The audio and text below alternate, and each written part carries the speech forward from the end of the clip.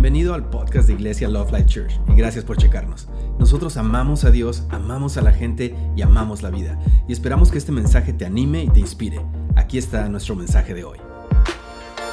¿Qué sucede cuando fracasamos a la prueba? ¿Qué sucede cuando nos rendimos a la tentación? Porque hemos visto cómo detectar la tentación, cómo detectar una prueba, qué hacer, cómo enfrentarla, pero ¿qué tal si esta información llegó un poco después? ¿Qué tal si ya tropezaste en la prueba, en la tentación? ¿Y ahora qué hacemos? ¿Cómo nos alineamos? ¿Cómo arreglamos la cosa? Algo que vamos a aprender el día de hoy es que siempre hay esperanza. En tu caminar de fe como un hijo de Dios, siempre hay esperanza. Di conmigo, siempre hay esperanza. Dile a tu vecino, siempre hay esperanza.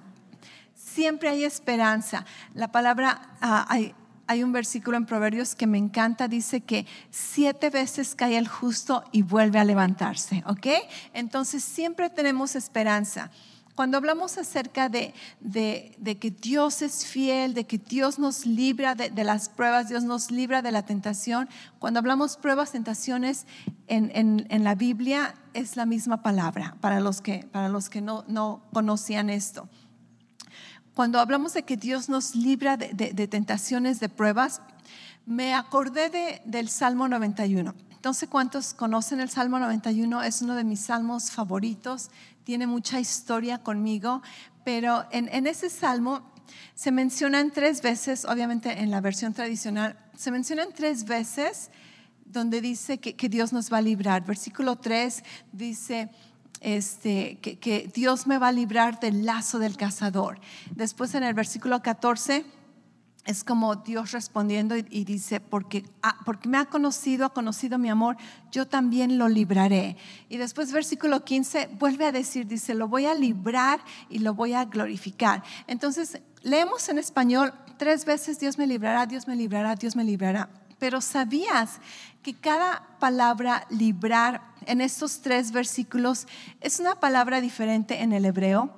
Nosotros lo leemos en el español, es la misma palabra librar, pero en el hebreo, en el original, cada una de estas palabras es diferente. Y me recordó lo que hemos estado estudiando acerca de las pruebas y de las tentaciones, porque una palabra de librar tiene que ver con que Dios te va a librar de cosas que tú ni siquiera te has enterado. Yo pienso que cuando lleguemos al cielo y veamos la película de nuestras vidas, ¿verdad? Si va a suceder eso, espero que sí. Vamos a ver tantas cosas que Dios nos libró y nosotros ni por enterados. Así como una mamá libra a su niño de tantos peligros y esos niños ni en cuenta, ¿verdad? Esta es una manera en que Dios nos libra. Cuando las pruebas, las tentaciones van más allá de nuestra capacidad, Dios nos libra completamente de ellas y nosotros ni nos enteramos. Pero hay unas pruebas, hay unas tentaciones que son a nuestro tamaño y la Biblia dice que Dios entonces nos libra poniéndonos una salida. Y este es otro de los significados en este salmo. De hecho, tenemos toda una predicación de este salmo, lo puedes checar después en nuestros archivos de audio y video. Es una buena enseñanza que te puede alentar bastante. Pero muchas veces Dios nos libera de una manera de que, ok, vente, tómate un break, te voy a librar, te voy a proteger. Y la tercera vez en este salmo donde dice que Dios nos va a librar, tiene que ver con guerra, con equiparte. Y otra manera en que Dios nos libra de las tentaciones, de las pruebas, es equipándonos y diciéndonos, ok, ahora no se trata de huir, ahora no se trata de retroceder, de protegerte, ahora se trata de ir y enfrentar la prueba, enfrentar la tentación. Y esto me encanta porque de cualquier manera podemos confiar, podemos estar con esperanza, sabiendo de que nuestro Dios siempre nos va a librar. Amén, siempre nos va a librar.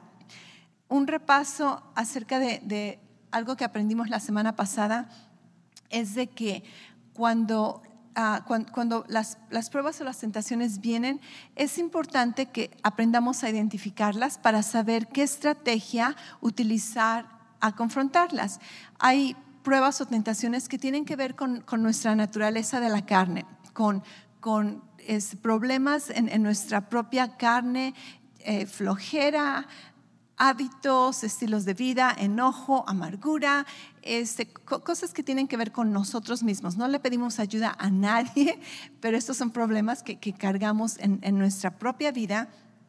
Y necesito hacer una aclaración de algunos versículos que mencioné la semana pasada. Mencioné muchos versículos acerca de donde la palabra dice que huyamos de la tentación, pero estaba confundiendo acerca de la disciplina. Entonces, déjame corregir esto, ¿ok? Cuando tiene que ver con la carne, con tentaciones, pruebas acerca de nuestra carne, una de las estrategias para contraatacar eso es disciplinar nuestro cuerpo. El apóstol Pablo decía que él disciplina su cuerpo. Y los versículos que debía haber mencionado la vez anterior es 2 de Timoteo 1:7 para los que están tomando notas, y 1 de Corintios 9 del 25 al 27. Y otra estrategia es simplemente huye de la tentación. ¿Tienes problemas con el azúcar? No compres tantas cosas que tienen azúcar en tu casa, no las pongas en tu alacena. Bien fácil, huye de la tentación. No quieres estar en el chisme, aléjate de ciertas personas, ¿verdad? Pon alarmas en tu teléfono. Entonces, una manera bien fácil de evitar situaciones es simplemente no te pongas alrededor de esas situaciones. Cuando las pruebas, las tentaciones tienen que ver con el sistema del mundo, los valores del mundo, las mentiras del mundo, entonces la Biblia nos dice que la estrategia que utilizamos para contraatacar este tipo de pruebas, tentaciones, es nuestra fe, es nuestra confianza en las promesas de Dios, en la sabiduría de Dios. Es cuando mentalidades vienen y te dicen, haz esto porque vas a ser más feliz si haces de esta manera. Y Dios dice, no, tienes que hacerlo de esta manera. Allí es, la tentación es, le creo más a Dios o le creo al mundo.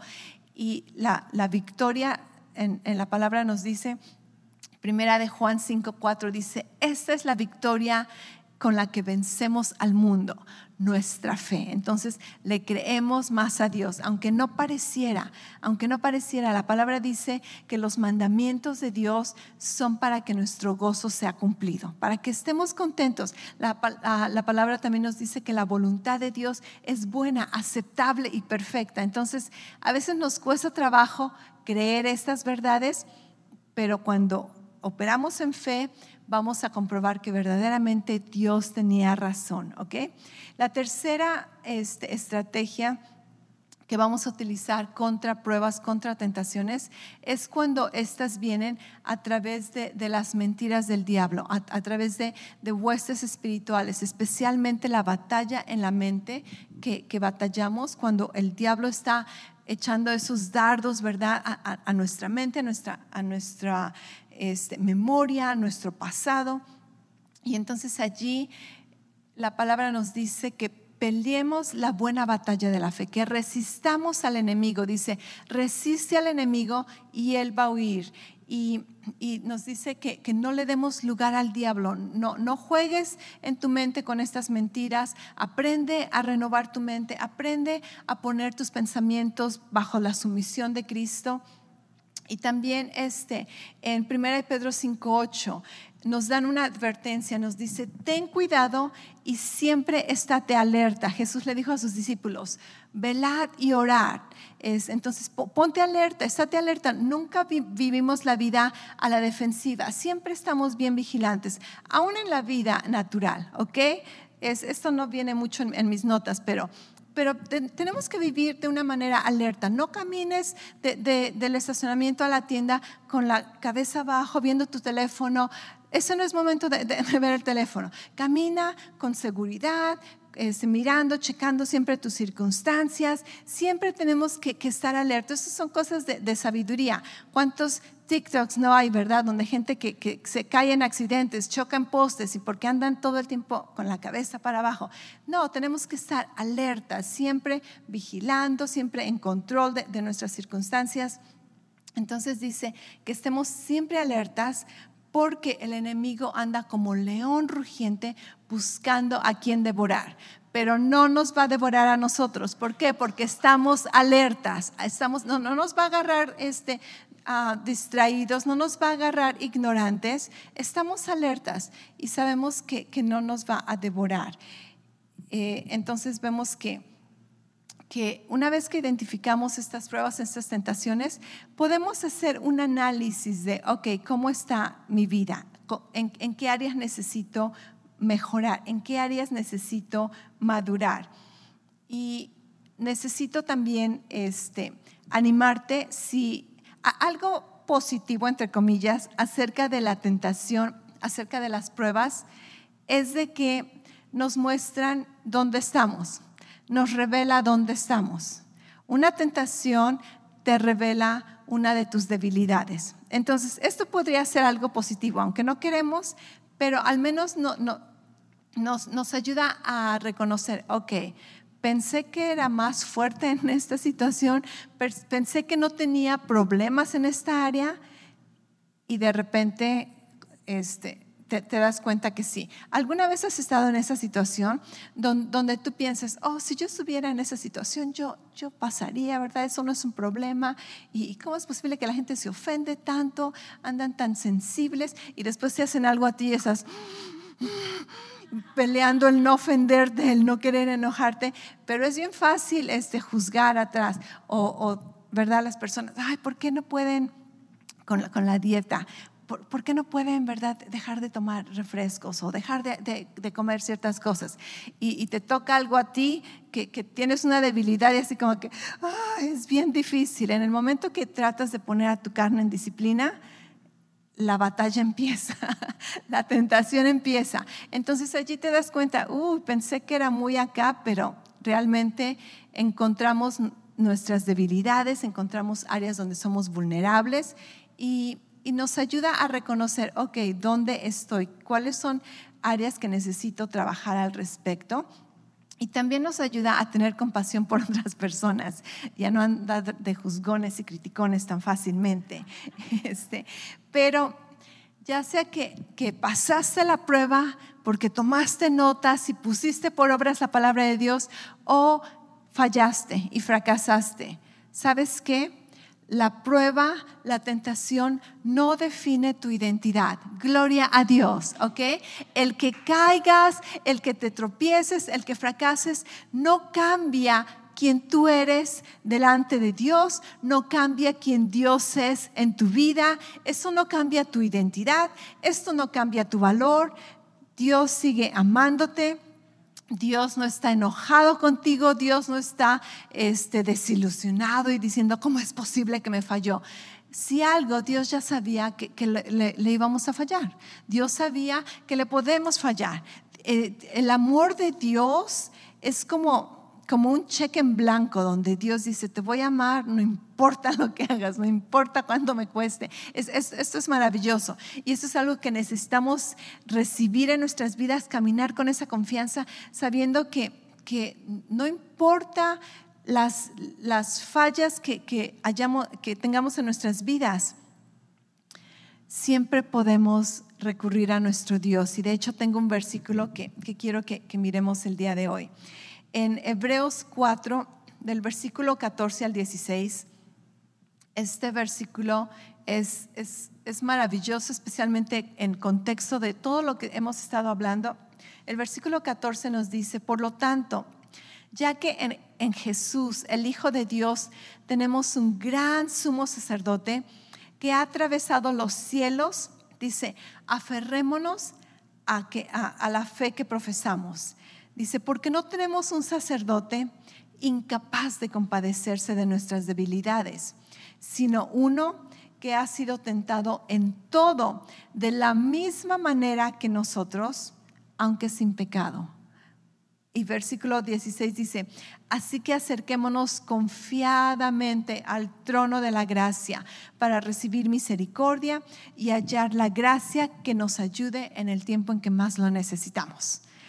Gloria a Dios, gloria a Dios. Estos versículos nos están diciendo que Dios es nuestro sumo sacerdote. ¿Qué es un sacerdote? Un sacerdote es una persona como un mediador entre Dios y nosotros. Y Jesús es nuestro sumo sacerdote. Y como sacerdote dice que no tenemos un sacerdote que no puede entendernos, que no puede compadecerse de nosotros, que no puede relacionarse con nosotros. Dice, al contrario, tenemos un sumo sacerdote que sabe exactamente lo que está sufriendo, sabe exactamente lo que has sufrido, sabe lo que temes, sabe las áreas que te causan fallar. Jesús en su humanidad, Él sufrió vergüenza, Él sufrió humillación, Él sufrió temor, Él sufrió abandono, Él sufrió tentaciones. La Biblia dice que Él ha sido tentado en todo de la misma manera. Él sufrió el querer tomar ventaja, Él sufrió el querer rebelarse, Él sufrió la Biblia dice que Jesús fue tentado de la misma manera que nosotros somos tentados, pero sin pecado. Pero sin pecado, gloria a Dios. Él enfrentó las pruebas, Él enfrentó las tentaciones y les dijo, está escrito, me mantengo firme, amén, me mantengo firme. Pero sin embargo, Dios puede entenderte. Yo tengo mucho cuidado muchas veces, la mayoría de veces procuro tener mucho cuidado cuando personas están pasando por situaciones de las que yo nunca he pasado y quiero tener compasión, quiero entender, pero a veces por querer consolar, no sé si te ha pasado, la gente dice, oh, sé cómo te sientes. Y tengo cuidado en no decir ello porque honestamente no sé cómo te sientes. Y a veces lo menciono, no sé cómo te sientes, pero he pasado por una situación parecida en esto o me puedo relacionar contigo en aquello, pero muchas veces no sabes lo que las personas están sufriendo, no sabes lo que las personas están sintiendo en esa situación. Pero Jesús lo sabe. Jesús lo sabe y dice, tenemos un sacerdote que conoce exactamente, puede identificarse con tu necesidad. Y el versículo 16 dice, por eso, con esa confianza, podemos acercarnos al trono de la gracia de Dios. Y algo que en nuestra naturaleza humana, en la mentalidad de religión, es de que cuando fallamos, cuando fracasamos, lo menos que queremos es acercarnos a Dios. ¿Acaso no? Eso es lo que hicieron nuestros antepasados. Adán y Eva pecaron y ¿qué hicieron? Corrieron con Dios y le dijeron, ayúdanos, necesitamos tu ayuda. No, desafortunadamente fueron y se escondieron. Creo que muchas veces nuestra cultura como padres nos entrenan a hacer esto. Hacemos algo malo y los papás, ¿verdad? Quítate, vete a tu cuarto, no quiero verte. ¿Algunos de ustedes escucharon eso? Ajá. Yo una vez que aprendí estas verdades, tuve mucho cuidado con mis hijos y cuando tenía que corregirlos, cuando hacían algo malo, los corregía, los disciplinaba. Y no los dejaba irse a su cuarto, tenían que quedarse conmigo, porque no quiero que se vayan a su cuarto y que el enemigo esté mintiéndoles en la mente, uy, si tus papás ya no te quieren, eres un fracasado. Y me aseguraba de que, ok, estamos bien, tu identidad está bien, no hay condenación. Y a veces como que no me gustaba porque mis hijos eran muy fácil de que, ok, ya se me olvidó, ya me perdonaste, ok. Y así como que quisiera que sintieran un poquito más condenación, ¿verdad? Pero Dios no es un Dios de condenación. Y bien fácil que se sacudían su problema, su pasado.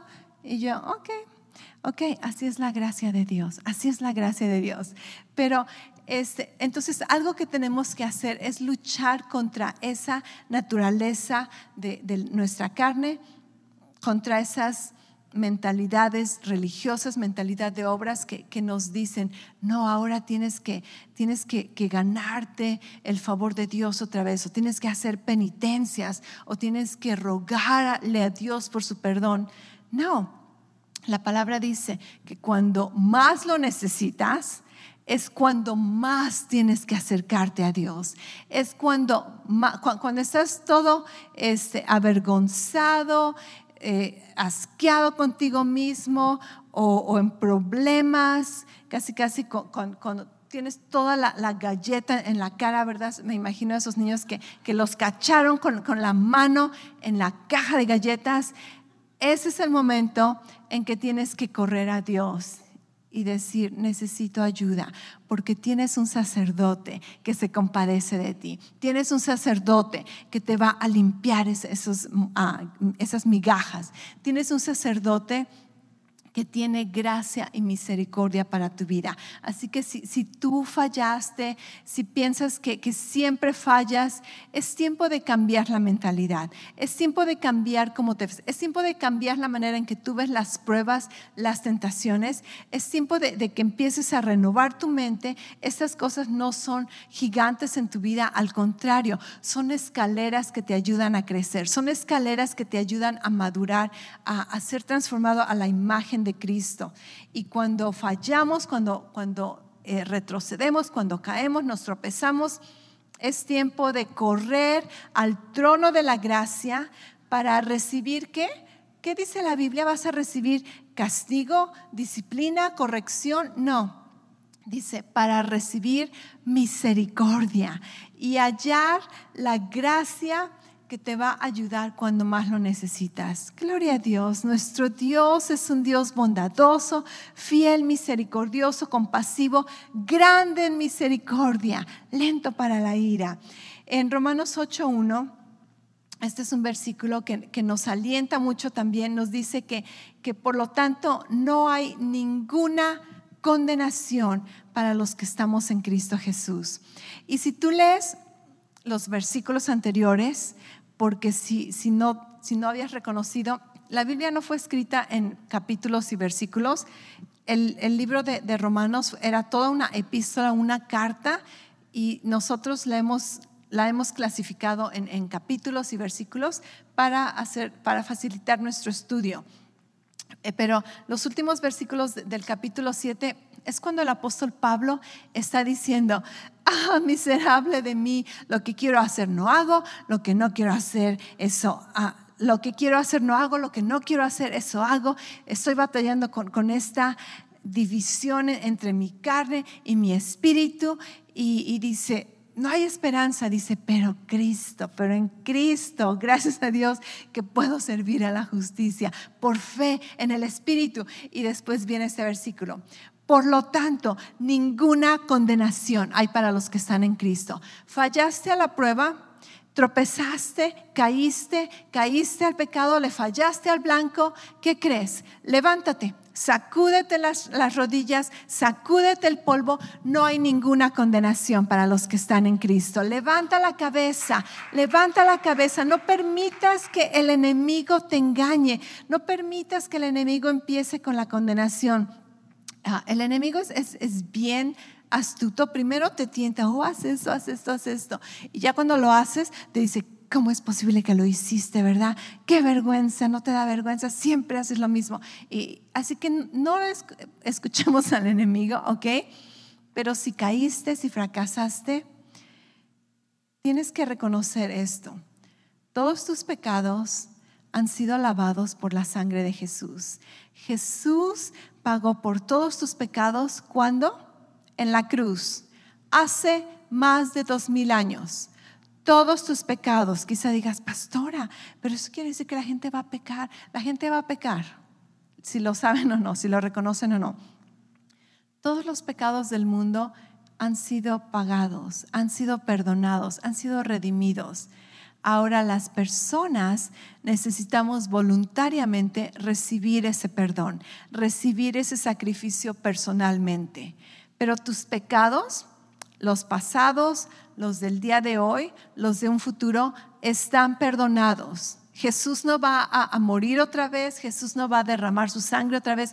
Está terminado, consumado es. Todos tus pecados han sido perdonados. Tu naturaleza como hijo de Dios ha sido cambiada.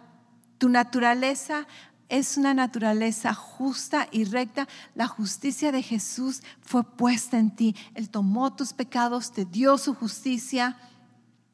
No hay lugar para condenación, no tenemos tiempo para condenación, para culpabilidad. ¿Por qué? Porque estamos en el cuerpo de Cristo. Siendo un hijo de Dios, tú eres parte de su cuerpo. ¿Tú crees que hay pecado en su cuerpo? Entonces, estamos hablando de nuestra naturaleza espiritual. Y otra vez, checa nuestros mensajes anteriores para más aclaración en esto. Pero cuando estamos hablando de las fallas que cometemos, de los pecados, de los errores, estamos hablando de obras exteriores, cosas exteriores que no cambian, no afectan tu identidad en Cristo, tu relación personal con Dios, tu posición espiritual en Él, ¿ok? Así que tenemos que aprender a confesar nuestro pecado. Confesar nuestro pecado es simplemente admitir que si Dios dice que esto es pecado, es decir, Dios, hice este pecado. La Biblia también nos dice que muchas veces trae sanidad a nuestras vidas cuando confesamos los pecados a otros. Esto no quiere decir que pones en Facebook lo que hiciste, ok, eso no es nada sabio. Eso no quiere decir que vas con la pastora a confesar tus pecados, no. Eso quiere decir que muchas veces para buscar ayuda, para crecer, para buscar sanidad, si estás fallando en una área, vas con tus amigos, vas con tu líder, vas con alguien de confianza y le dices, he estado haciendo esto, quiero dejar de hacerlo, ayúdame. Y entonces buscas un tipo de apoyo, un tipo de contabilidad, donde alguien está allí para cuidarte y ayudarte a sobrepasar esas áreas, ¿ok? Entonces confesamos nuestro error, confesamos a Dios, confesamos a otros si es necesario, confesamos a otros si necesitas pedir perdón. Recibimos el perdón por fe. Padre, gracias. Tu palabra dice que cuando confieso mis pecados, tú eres fiel y justo para perdonarme y limpiarme de toda maldad. Y continuamos nuestro caminar de fe, nos levantamos y continuamos. Amén. Continuamos. Y por último, para terminar esta serie, necesitamos regresarnos al principio una vez más. En Santiago 1, del versículo 2 al 4, dice: hermanos míos, que les dé gran alegría cuando pasen por diferentes pruebas, pues ya saben que cuando su fe es puesta a prueba, produce en ustedes paciencia. Me gusta la versión de firmeza, es la Nueva Biblia Vida. Dice, cuando tu fe se pone a prueba, produce firmeza. Y cuando se desarrolla completamente la firmeza, van a ser perfectos, maduros, sin que les falte nada. Esta es la razón por la que nos gozamos cuando hay pruebas, cuando hay tentaciones. Ahora, quizá no te goces en el momento, pero te gozas dentro sabiendo que hay esperanza. Te gozas dentro sabiendo que hay una recompensa cuando pasas esta prueba, cuando pasas esta tentación. Y quiero que estudiemos este versículo. El versículo 4 dice que cuando pasamos la prueba, nuestra firmeza se madura, somos perfectos y maduros sin que te falte nada. ¿Cuántos quieren estar en esa posición? Perfecto, maduro, sin que te haga falta algo, ¿ok? Pareciera como una utopía, ¿verdad? Como que fantasía. Pero la Biblia nos dice que esto es posible. Vamos a ver en qué maneras es posible. Cuando la Biblia habla acerca de firmeza, paciencia, esta palabra tiene que ver con mantenerte firme o permanecer en el mismo lugar. Es la canción que estábamos cantando al final, decía que Cristo es mi roca firme, dice, anclado estoy en Él. Dice, aunque ¿qué dice? Aunque todo esté perdido, ok, eso. Total que nos decía que no nos movemos, que estamos anclados en Cristo, que no importa lo que venga, dice, voy a estar firme, anclado en Cristo. Y esto es lo que significa esta palabra paciencia o firmeza. Dice, significa mantenerte, permanecer en ese lugar. Es la actitud que dice, no me voy a mover o no me voy a rendir. Cuando tiene que ver con paciencia es aprender a esperar. Y esta actitud dice, no me voy a dar por vencido, voy a resistir a los obstáculos. Cuando tiene que ver con una prueba, la prueba quiere que retrocedamos, ¿acaso no? La prueba está difícil de pasar y quiere que retrocedas, pero la firmeza dice, no me voy a mover, no voy a retroceder, aquí me voy a quedar. La tentación quiere que avances a la dirección incorrecta. Y la firmeza dice, no voy a avanzar, aquí me voy a quedar, no me voy a mover. Es la posición de un soldado que está para cuidar su terreno. Le pusieron este terreno y dijeron, cuida, guarda, protege este lugar. Y es esa posición, esa firmeza que la Biblia habla, es esa actitud de que dices, no me voy a mover. Viene la prueba, me quiere hacer sacudir, me quiere hacer caer, no me voy a mover. Viene la tentación, te dice, anda, ve, hazlo, no me voy a mover, aquí me voy a quedar. Y la palabra dice que cuando esa firmeza es completa, cuando, se fue la prueba, se fue la tentación y tú permaneciste firme, dice, entonces vas a poder ser perfecto. Ahora, perfecto, no estamos hablando la palabra perfección como la conocemos en español, donde perfección no tiene ningún problema, ningún defecto. Esa palabra perfecto en el griego, en la Biblia, es la palabra completo, pero tiene que ver con completo acerca de que termina un ciclo. Un ciclo en la vida. Se utiliza como cuando está la temporada de cosecha, siembras, cultivas y termina la temporada de cosecha y empieza otra temporada. Tiene que ver con completo, con un final y un principio. Y para mí, eso, la manera en que puedo explicarlo es casi como un ciclo escolar, donde empiezas el ciclo escolar, termina el ciclo escolar con un examen final, ¿cierto? Pasas el examen final, se acaba ese ciclo escolar. ¿Y qué haces? Pasas al siguiente ciclo escolar. Entonces pasaste primero de primaria, ¡yay! Y vas al segundo de primaria. Termina todo un ciclo.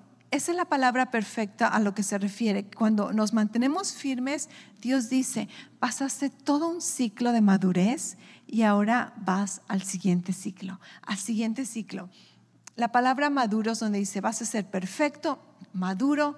Esa palabra maduro se utiliza solamente 2 veces en la Biblia y esto tiene que ver que estás entero, estás sin fallas o eres entero en tu madurez, donde tienes completo control de tus facultades. Por ejemplo, un niño está entero en cuanto tiene todos sus miembros, pero no tiene completo control de sus facultades, ¿correcto?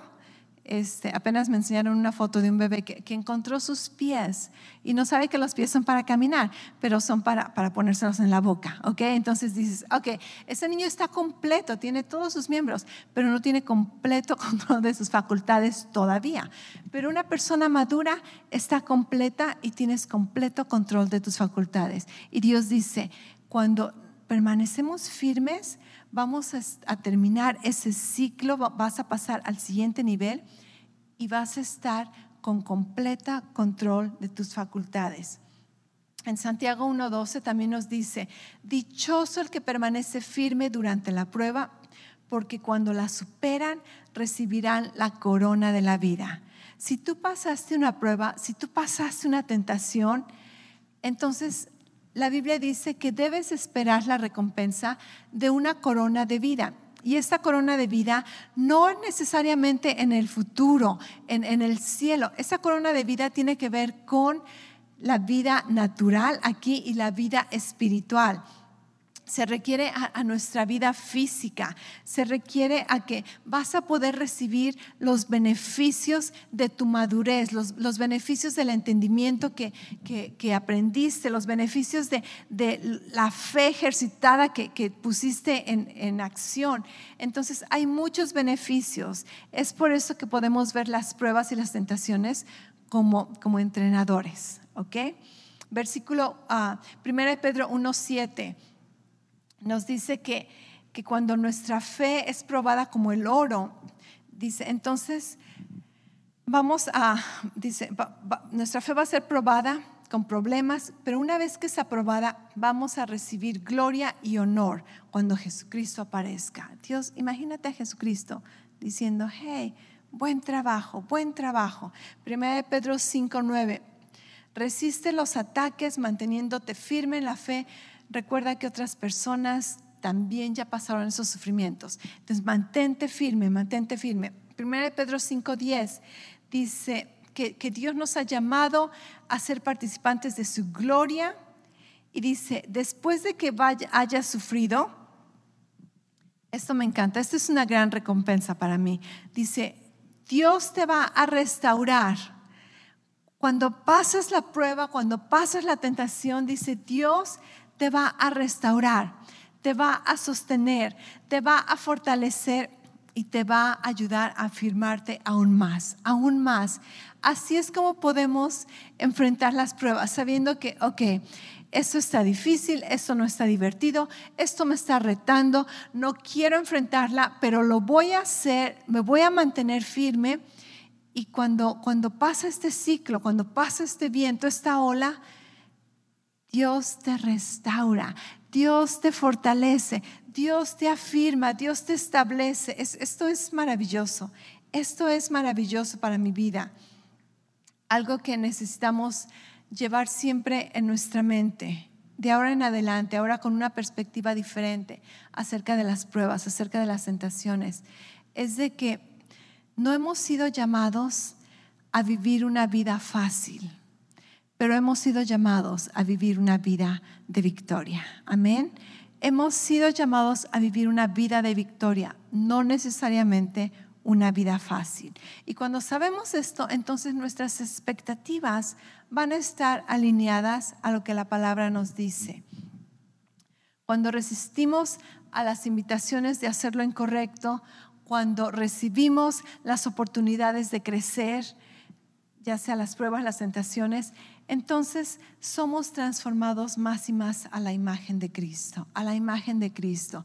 Así que anímate, confórtate, hay esperanza, hay recompensas si caes, hay recompensas si no caes. ¿Por qué? Porque nuestro Dios es bueno, Él te librará, Él te va a equipar, Él te va a confortar, Él te va a fortalecer. ¿Cuántos a través de estas enseñanzas han renovado su mente y aprendiendo a ver a las pruebas y a la tentación de una manera diferente? Así como que ahora ya no somos cobardes tratando de evitarlas, escondiéndonos. Ahora reconocemos que estamos bien capacitados para enfrentarlas y para tener victoria sobre ello. Amén. Tengo una confesión que me gustaría que la hiciéramos todos juntos con fe, para concluir nuestra serie acerca de pruebas y tentaciones. ¿Quieres confesar esto en fe conmigo? Ok, lo estamos haciendo por fe. Las confesiones son importantes, son poderosas. Repite conmigo. Di, confieso en el nombre de Jesús que soy firme, consistente, inquebrantable y a toda prueba. Ok, creo que necesitamos ponerle un poquito más fuerza, como que lo vas a creer. Estás enfrentándote a la prueba, a la tentación, y en lugar de que te haga llorar, en lugar de que te haga sudar, en lugar de que te intimide, vas a enfrentarla con esta actitud. Repítele una vez más como que lo estás creyendo. Confieso en el nombre de Jesús que soy firme, consistente, inquebrantable y a toda prueba. No importa cuán pesada sea la carga o cuánta presión esté sobre mí, no me moveré ni una pulgada. Esta es mi posición y no hay presión en el mundo que me haga mover o renunciar. Tengo una resistencia sobrenatural, un poder de permanencia, un poder de perseverancia y una actitud de firmeza que dura, aguanta, sobrevive y persevera hasta que la victoria es ganada y la meta alcanzada.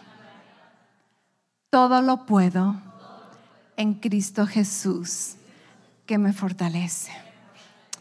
Gloria a Dios, gloria a Dios. Esa es la actitud de firmeza. Esa es la actitud de valentía, de coraje, de firmeza que tomamos enfrente de una prueba, enfrente de una tentación. Firmeza, no me voy a mover, no me vas a hacer retroceder, no me vas a hacer avanzar. Voy a quedarme y cuando pase este ciclo, voy a ser fortalecido, voy a ser establecido, voy a ser restaurado y voy a ser fundamentado aún más en Cristo Jesús. Tú lo puedes, en Cristo eres un más que vencedor. Vayamos y venzamos toda prueba y toda tentación en el nombre de Jesús. Amén. Gracias otra vez por escucharnos. Para oír más mensajes alentadores como este, asegúrate de suscribirte y checar nuestro canal de podcast para escuchar episodios anteriores. Si te gustó lo que recibiste, por favor considera calificarlo y compartirlo con tu familia y amigos. Para más información respecto a Love Life y cómo conectarte con nosotros, ve a lovelife.church. Te amamos y estamos creyendo lo mejor de Dios para ti.